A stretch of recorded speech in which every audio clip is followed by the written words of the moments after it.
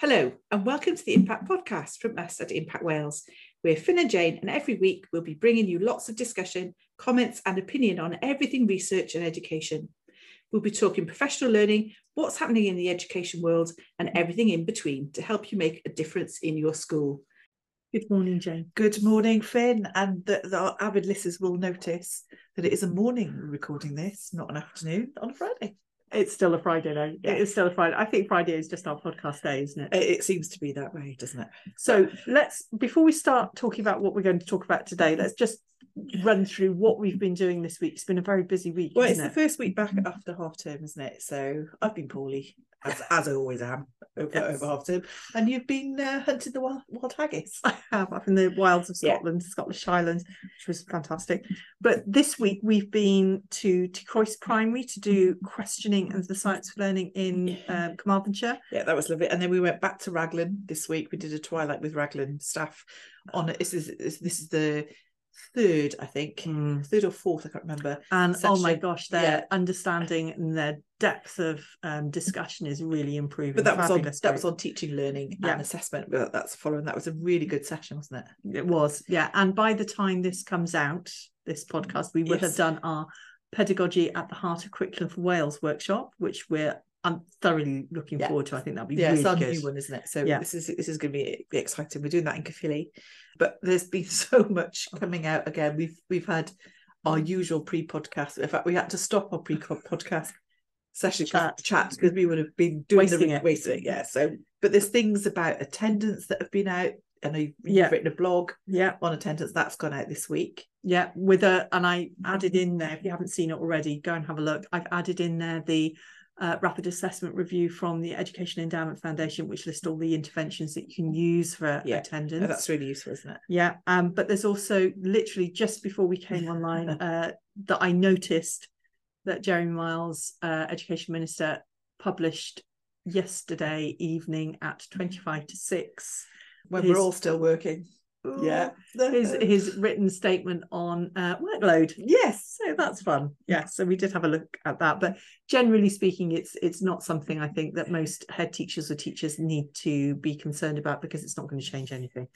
Okay, so what are we going to talk about today, Jane? Well, and this is following a conversation we've had, and I know there was a conversation on Facebook and on Twitter. Yeah, because I put a poll down about what should we talk about. Yes. Because we sit there thinking, well, what's our next podcast going to be? But very often things pop up. We go, we've already got one for another podcast in mind. But one of the thing that kept coming back was about independent learning. Yes, and independence. Well, it was, of the people who answered, I think we had nearly 100 people answer. Thank you. Okay, yeah. I think it was something like 60% of people asked for independent learning. Yeah. And it is something that we have been thinking about an awful lot, because when we did that review earlier this term on all of the STEM recommendations that were made to mainstream schools in 22-23, it was a really big recommendation. It was made to a lot of schools, and it was coming up a lot. So obviously, and we've talked about it a lot. I mean, what do we actually mean by independence? What do we mean by independent learning? Yeah, and I think there are these terms very much in education. There's lots of things that are bandied around, and it means one thing to one person, and it might mean something to somebody else. And I think it's about having that clarification and that discussion about what does it mean? What does it actually mean? Yeah, when we're looking for it. So we are going to answer all those questions. We are going to get down to the nitty gritty. And when I was thinking of, what related podcast episodes are out there, we actually haven't done anything on this before. So I think it'll be interesting for people listening to delve into this a little bit more deeply. But the one thing I wanted to start with was the ESTIN recommendations, where independent learning actually sits on that. Because when I did the analysis, what I did was just looked at all of the different wording for all of the recommendations and then created some categories. So I actually put together all of the ones that mentioned the word independent or independence. They all went in together. So they were 9% of all 802 recommendations. So which is significant. It is significant. It was also 9% of all recommendations that were made for schools in some sort of follow-up. Yeah. It was only 6% of all recommendations made for secondary schools, but 32% of recommendations for primary schools. I think that's the interesting split, though, isn't it? It's that it's very much heavily weighted. I know when we look at Eston reports when they come out, we think, oh, independent learning. It's not until you actually look at the statistics, you think, oh yeah, there is a lot of difference between primary and secondary and how it's been inspected. So the question there is it that independent learning is more of an issue at secondary school, or is it that it's just not something that Eston inspectors are focusing on at secondary school? Do we expect secondary school pupils to naturally be more independent because they're older? Yeah, well, there is that, isn't it? Well, this is it. And when you look at the difference between a 3-year-old and a 16-year-old, there are some differences in child development. Yeah, I do disagree. I think my 16-year-old, 17-year-old, shall I say, sometimes displays. Yeah, true. But the fact that you let them behind a wheel. That was tongue in cheek. Yeah, he is out driving around as we speak. So there we go. Oh, there you are. There you go. I wouldn't expect a 5-year-old to be able to do that. No. and I don't have any at home anymore either. So it's, there you go. Yeah. But okay, so the thing that we want to talk about today is how do we, and I'm using the word advisedly in quotes, teach children independence or independent learning. There were some air quotes. Air quotes definitely going on there because when I say teach, that's effectively what happens is that teachers are teaching children. And it may happen through modelling, it may happen through, support or the context that you provide or whatever. But the goal is that pupils become independent adults, that they no longer rely on the people around them to help them to solve problems or to carry out life. And I think I've written it down somewhere. I'm just trying to find it. There is a quote from the 4 purposes. Here we are, the 4 purposes statement. The one that relates to independence. So the 4 purposes statement is, and this is a quote, learners should have the skills and knowledge to manage everyday life as independently as they can. So that's the goal. That is where we're aiming for. And I think we'll come back to that later. But there was when we put the survey up on, or the poll up on Twitter, it prompted quite a discussion amongst people as to the difference between independent learning and independence. And I think we need to go back to why are those 2 terms lumped together and why are they bandied around almost interchangeably as well? And let's kind of pick that apart. Well, it is about really just thinking about what is independent learning. What does it mean to you? What does it mean to me? And we've had discussions galore, as we always do. I think, well, what does it really mean to? And I know there are other people that maybe have come at this from a different standpoint. It's all valid, isn't it? But I think what's important is that we have that discussion so that if Eston is coming in and mentioning independence within a school or independent learning, we know what it means and we know what we can do about it. Absolutely. So one of the things that I looked at as I went on Eston's website, because not forgetting, of course, this is a major recommendation for primary schools, and the only accountability for primary schools is Eston. So this is the only place that we really can look for in Wales what to do about this, or what the expectation is for this. So what do Eston actually think? Well, there's no thematic report on it. Maybe we should suggest maybe there should be, because it's such a big recommendation. It's so prevalent in Eston reports that maybe schools need something. It would be really useful, I think. Absolutely. There were 12 case studies from primary schools which mentioned independent learning or independence in the title. There were 0 from secondary schools.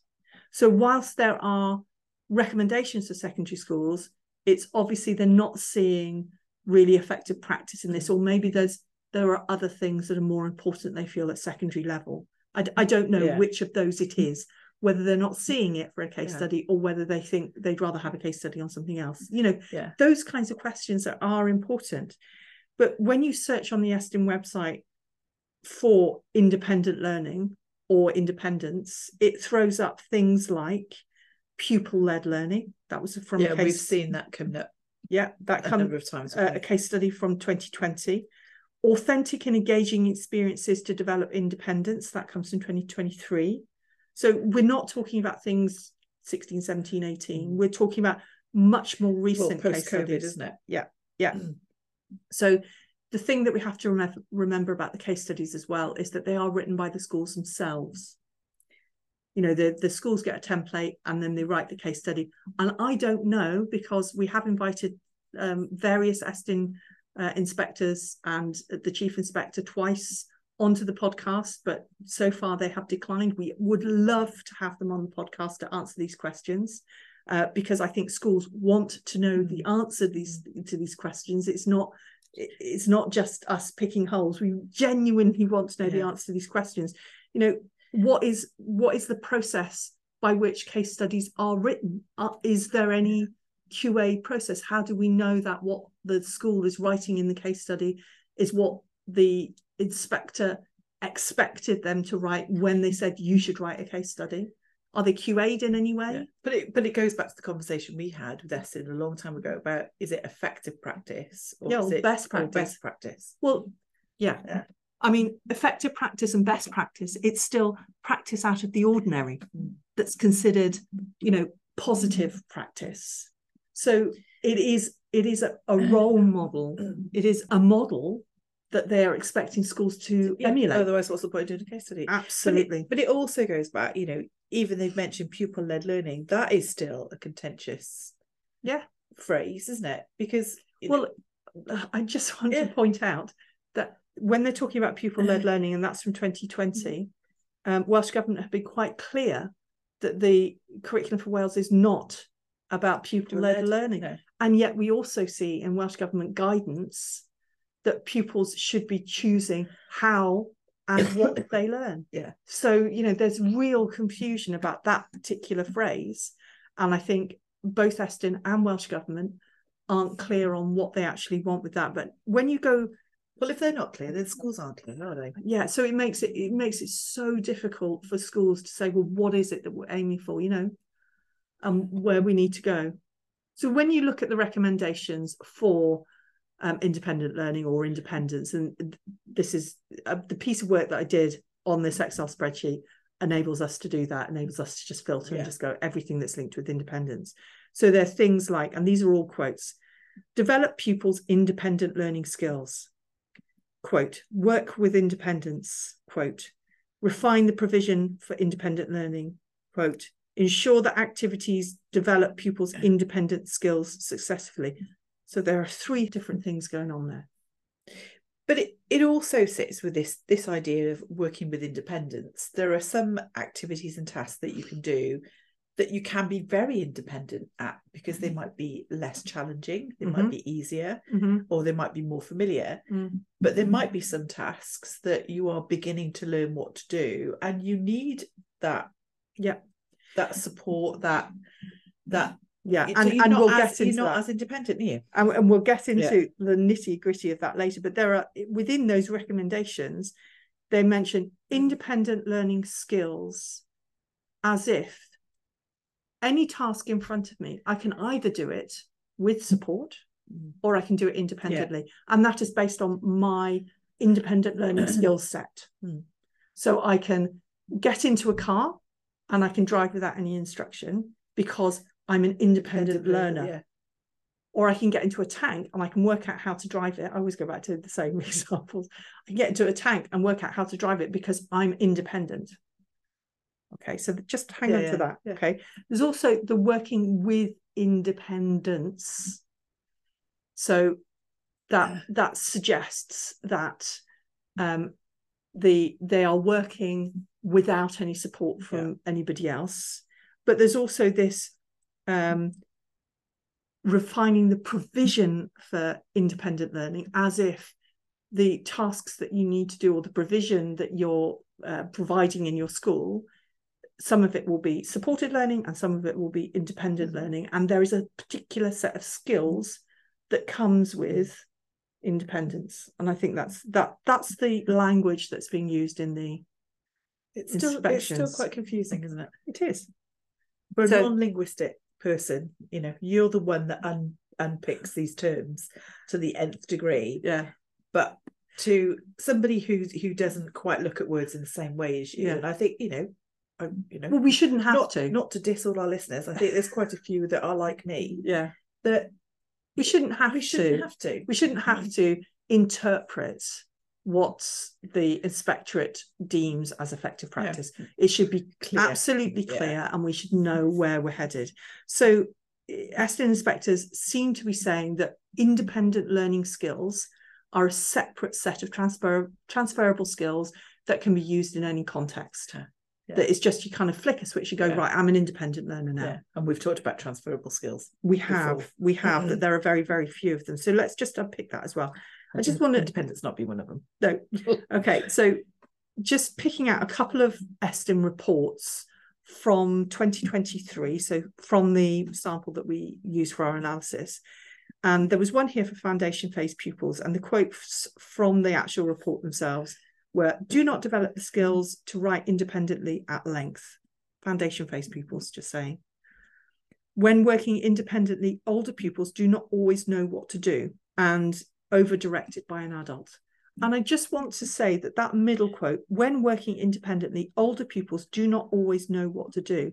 Now, my understanding of that is, well, the instructions weren't good enough. So I'm not even sure. Yeah. Does that actually mean they're not independent, or is it that the task hasn't been made clear? Yeah. So we're not even sure whether that is that pupils can't work independently because they don't have this transferable set of skills, or is it simply that the quality of the instruction wasn't effective enough and they just didn't understand what to do? Yeah. So over-directed by an adult, what's the cutoff point at which over-direction happens? Do they have the knowledge that they actually need to do that task? Well, there's another thing, and I was thinking about over-direction. There was a really interesting conversation going on in our private Facebook group amongst some of the head teachers and teachers there, talking about an overdeveloped curriculum, an underdeveloped curriculum. That was one of the recommendations, that the curriculum was underdeveloped. And when you're using very subjective terms like that, it becomes, schools, the recipient of that kind of terminology, want to know, well, where's the cutoff? Yeah. What do you mean? What does, which elements are underdeveloped? Which are the bits that I need to go back and look at? Yeah. So when we're saying over direction, what percentage of teacher talk is determined as over direction? Surely there are times when the teacher will be talking the majority of the time and the pupil will be listening and thinking and not saying very much, and then there will be times when the pupil is doing the majority of the talking and there's very little direction, rather than there being this kind of expectation that there is a good way of doing it and a bad way of doing it. But also, at what point within the learning process, the learning cycle, that you'd expect pupils to be that little bit more independent? At the start of something, I'm thinking, going back to when you're teaching, when you're introducing new concepts and new topics and new ideas, there might be that little bit more of less, or that little bit of less independence from your pupils. But there might be certain things that you want them to do where they can be more independent. Okay, so these are all really, really good questions. And we go back to another report for 2023, Foundation Phase and Key Stage 2 pupils, quoting again, teachers do not provide opportunities for pupils to make independent choices about how they learn. Yeah. I'm sorry, that just drives me insane, because everybody learns the same way. Okay, we don't make choices about how our brains function. They do that without, it's an involuntary process. What do they actually mean by that, though? That's what I'd like to know. Because they keep on saying it. It's happens. Please come on our podcast and answer these questions. We'd love to know. Are we Are we really not getting it? Please tell us if we're not getting it. Tell us what you mean. You know, and there's over direction again. A few pupils lose interest in their learning. Well, hello. Pupils do. Yeah, they do. Yeah. That happens. And it may not be because they're being over directed. It may be that they're distracted. And distraction doesn't necessarily mean that they're not independent. It might mean that they've reached cognitive overload. So, you know, is that what they're actually talking about? It's teaching, isn't it? It's the complexity of teaching. So let's do a whole sort of etymology thing. Let's talk about the difference between the meaning of the words. This is the bit that you like. The morphology, So independence is the act of being independent. So it is the goal. Yeah. We want all pupils to leave school being independent enough that they can cope with what life throws at them. Well, it's like your children if they go to university or they move on, isn't it? It's, can they cope? Can you cut those apron strings a little bit? So can they go out into the world, and can they function as a fully functional adult? But we're saying independent enough. You will never ever be fully independent. To quote Simon and Garfunkel, you know, no man's an island. You know, we all need support when we're learning something new. We all need support when we haven't got the skills or knowledge to cope with what's being thrown at us. So independence is not something you attain and then you never go backwards. Independence is an ever-changing state that we would aim for, but as the four purposes clearly state, that the purpose of the curriculum is to make sure that pupils have the skills and knowledge to manage everyday life as independently as they can. Therefore, independent learning describes a process of learning where the learner relies only on their own skills, knowledge, and experience. So independent learning is basically doing it on your own. So independent learning skills, well, that's going to be dependent on what you're learning. So they're not transferable. No, because there are some things that you can be very independent at because you know a lot about it. But there are other things that, hang on a minute, I need a bit of support on this one. Absolutely. And it doesn't matter how old you are, it's dependent on the task, which is why you see younger children being less independent, because they know less. They've got less knowledge, haven't they? Less knowledge, less experience, fewer skills, fewer well-honed skills. So as you get older, you are more independent more of the time, but the times at which we are all more dependent on others' support are times where our skills and knowledge are low.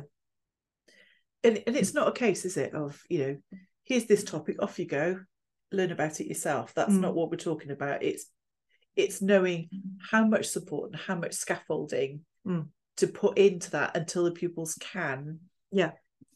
So the goal is to teach pupils the skills and the knowledge to be as independent as they can. And I think that is both the actual facts and information, but also the concepts and ideas, the procedural knowledge.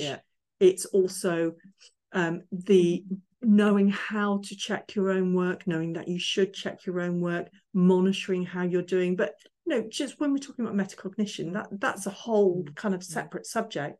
But checking your own work will only be effective if you know what you're checking for. And also recognizing when this doesn't quite look quite right. When to stop.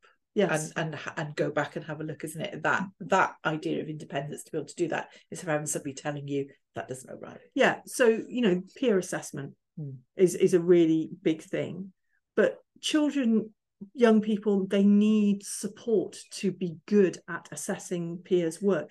Because I mean, how many times we've all been in that situation? It's like, read through your partner's work, tell them what they need to improve, tell them where they're going right, and you get some real surface level.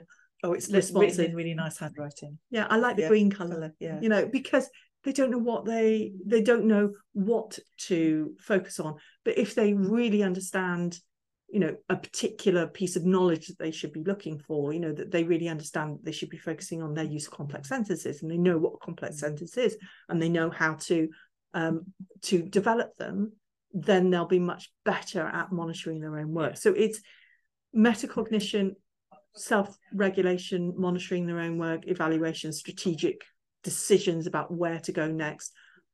So much of that is dependent on their understanding of the content. Yeah.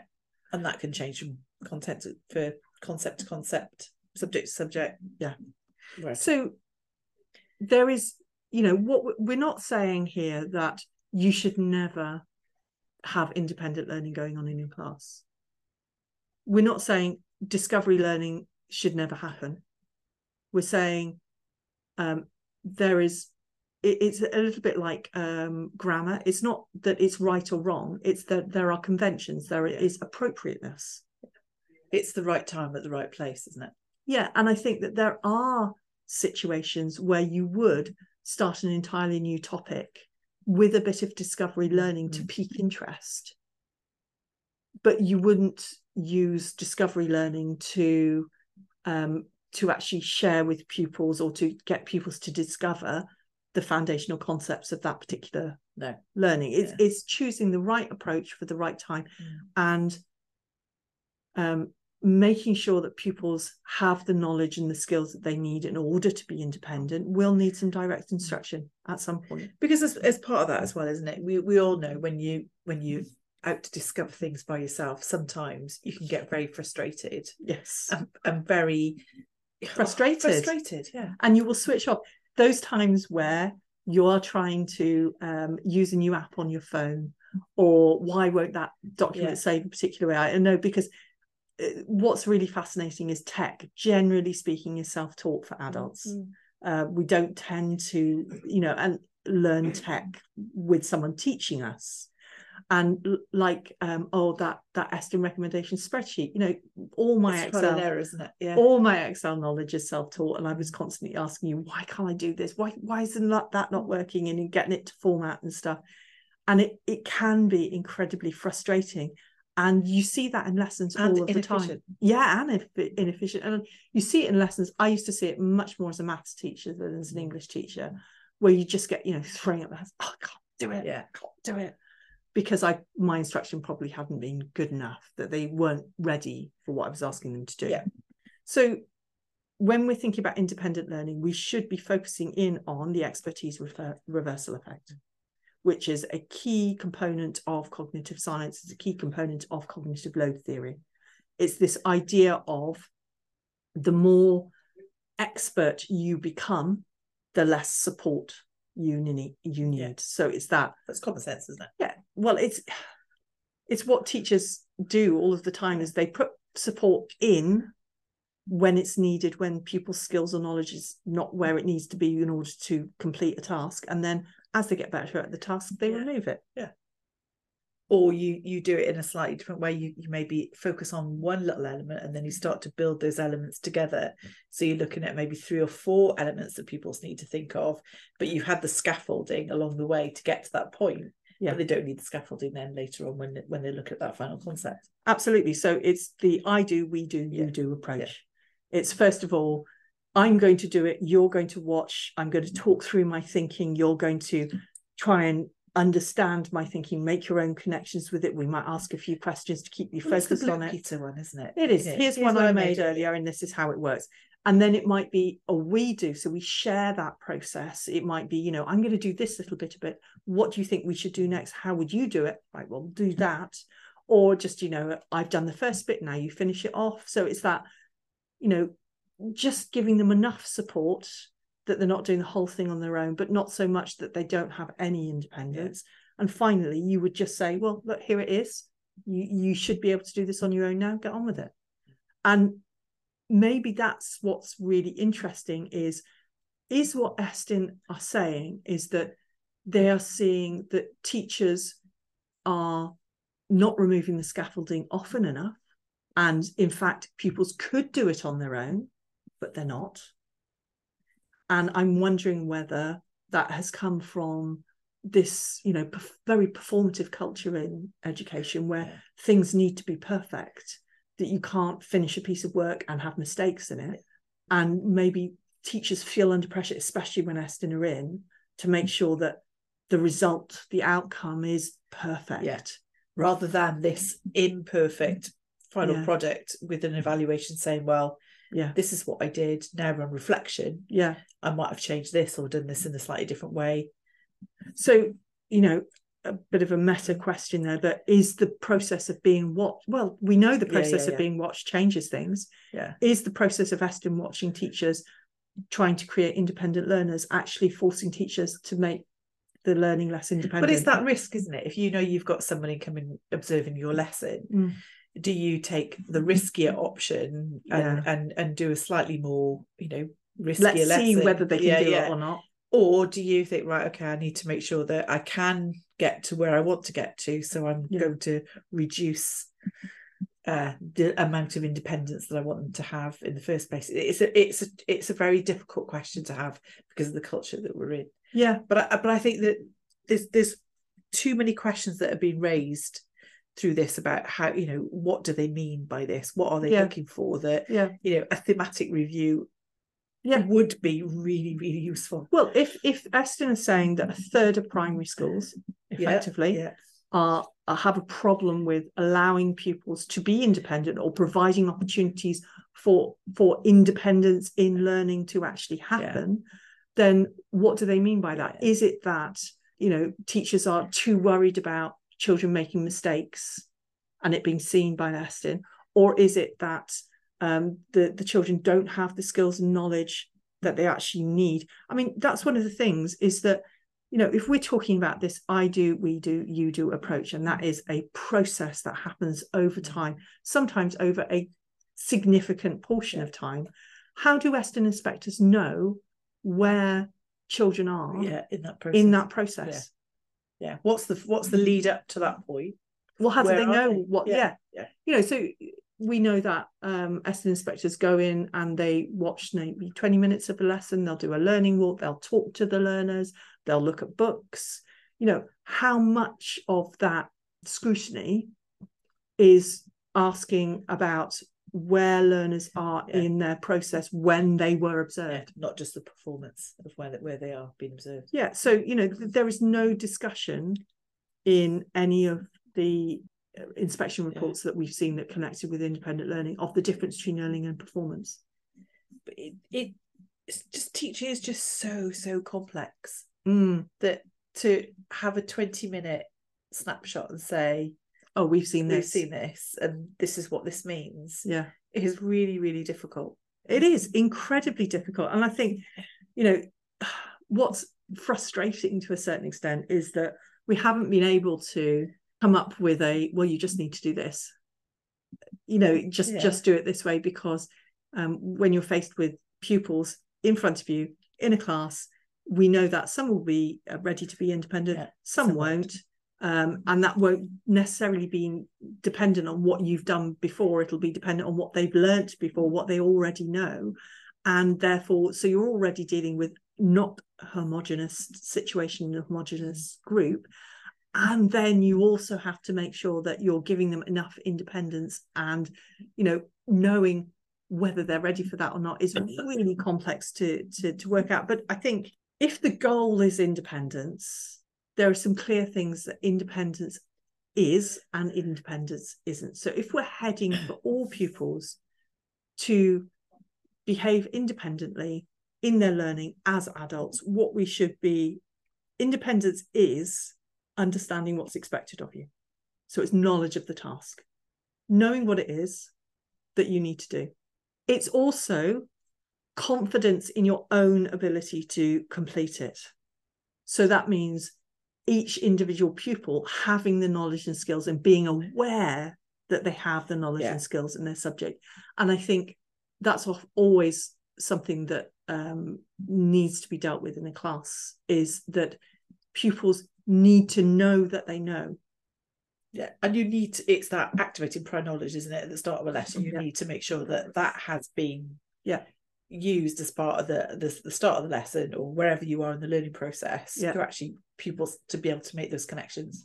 Right. So it's about the teacher saying, right, I want you to do this. Tell me what you're going to do, checking that everybody understands, and then you know that they're ready to get on and do it independently.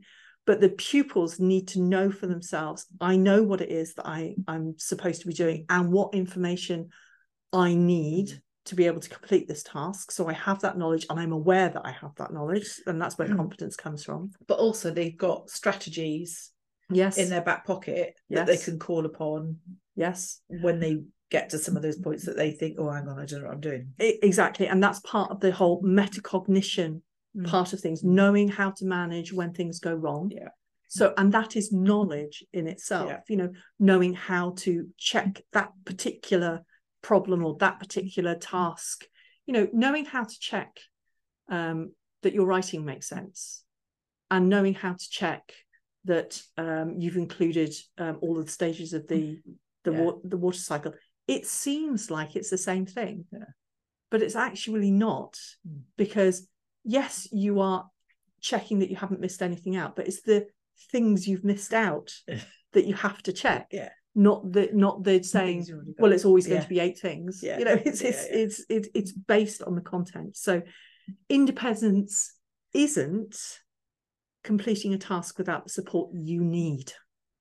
And that's where you get pupils that they lose that confidence in being able to do things. They've tried it, they've failed, they've lost that confidence to try it again. Exactly. So if we're in a situation where a school has had an Essendon inspection and they've been told, well, you don't have enough provision for independent learning to happen, so they go, right, okay, well, we need more independent learning, so we need more opportunities for pupils to do things on their own. It could actually be making the situation worse, because then you've got a cohort of pupils who either are getting really frustrated with their learning, or they're really losing their confidence, and they're actually, you're at risk then of the children becoming disengaged. And behaviour, we know. Yes. Okay. So independence is also not spending valuable learning time asking pupils to discover foundational information that could be more efficiently shared through direct instruction. Look at the foundations first, isn't it? Make sure that pupils really have got those foundations. And then you can build on those using some of the more independent tasks. I mean, this is a frustration that we hear constantly from teachers is, well, there's so much we've got to do. We've got to cover this, we've got to cover that. So let's make learning as efficient as possible and as effective as possible, and think about, well, where can we use independent learning with the greatest impact? Not just as an end in itself, but as a tool by which it will deepen and really deeply embed the learning that needs to happen. So it's a method for improving the quality of the learning, not just as we need to do independent learning, tick, done. But there's that attitude, isn't there, that okay, we're going to do independent learning, so you are going to do it all on your own. You're going to do it by yourself. And it's that distinction about that's not really what we're meaning by.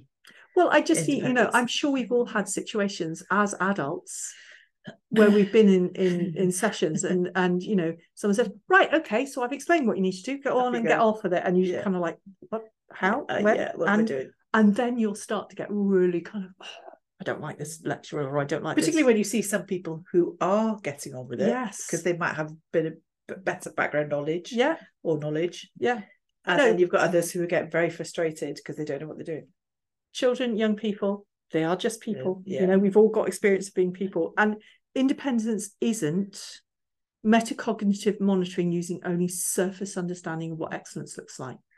Because I mean, I hear this. There's this really nice little. I was watching it this morning. It's like a video on Facebook where there's this little Yorkshire kid going, and I've done my best, and the teacher says you've not done. Terrible Yorkshire accent there. But it's like this idea of, you hand in your writing and the child says, well, I'm handing in my writing and I'm done. And the teacher says, no, you haven't done. Go back and have a look at it. And the child goes back and has a look at it and goes, no, but I have done it. I have done it, because they don't know what it is they haven't done. Or they've gone, oh, well, I didn't put my full stops in. So they literally, sprinkle their full stops on like salt. And they're not really thinking about, are the sentences full sentences? Where do my ideas start and finish? They need a bit of scaffolding to enable them to go back and have another look at it, don't they? And they need some support, which is the right element of support to make that piece of work better. So I've got I did write down on our like little list of things to talk about a final question. I'm going to change the final question. Go on then. Okay, so the final question is education system in Wales ready to independently decide what independent learning is, or do we need a little bit more support from somewhere? Yeah, I think we do. You know, if testing inspectors, and they obviously do, have an idea in their head of what they want schools to aim for, just tell us what it is, so that we can be more efficient in getting there. Because I mean, this is our interpretation of it, and it could be that somebody else is sitting out there listening, going, "No, I completely disagree with that." Absolutely. That's not what I see independence as. But I think that's the issue, isn't it? It's about let's all sing from the same hymn sheet, so we know exactly what we mean by what it means to be independent. Yeah. Well, you can't fix a problem if you're not going to look at it. You know, the only way to solve issues, to make things better, is to dissect them, to unpick them, to understand them, and then solve the different elements of it. So, you know, independence is not created by just setting pupils off to do everything on their own, but it's that gradual relaxation of support that you're providing for the knowledge, the skills, the metacognitive expertise. Whether it's part of a short piece of work or whether it's a much longer, you know, half a term. They could have been doing a lot of work over the half term to get them to that point. And it all depends when someone's come in and had a look at what's going on. Absolutely. So there you have it in a nutshell. Independent learning, all sorted. We are tick. Nice Tick bow done. on the top, ready for Christmas. Yeah, not right.